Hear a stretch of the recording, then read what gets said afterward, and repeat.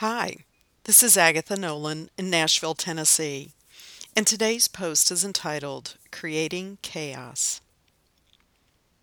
I've known narcissists in my life, so it is easy for me to recognize the signs. They create a general state of disorder, spreading drama that they love to start, and then they take command as savior to solve the issue they just created. They engage in behaviors to satisfy their need to feel superior and desire to stand out among others, or, even better, to occupy a position above them. Every problem is a huge problem that is only solved with lots of drama, and only solved by them.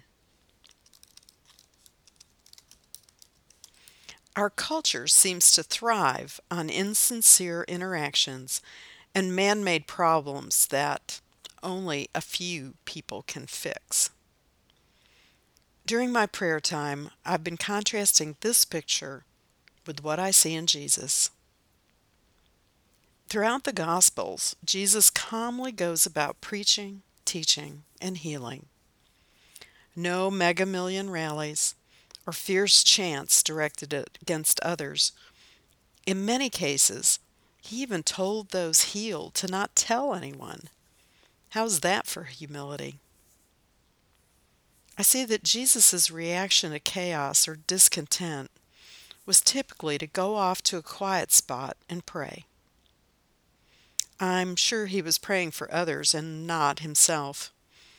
I picture him in the garden or the desert, calmly contemplating his divinity and his humanity.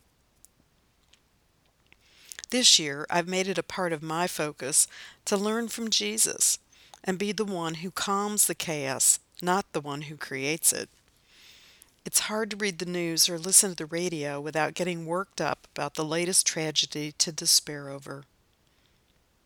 There are plenty of injustices that deserve our attention, but they don't need to be magnified by the narcissist in the world. I pray that you will find the serenity that Jesus models for us as he quietly goes about what God has asked him to do. Blessings and peace. Agatha.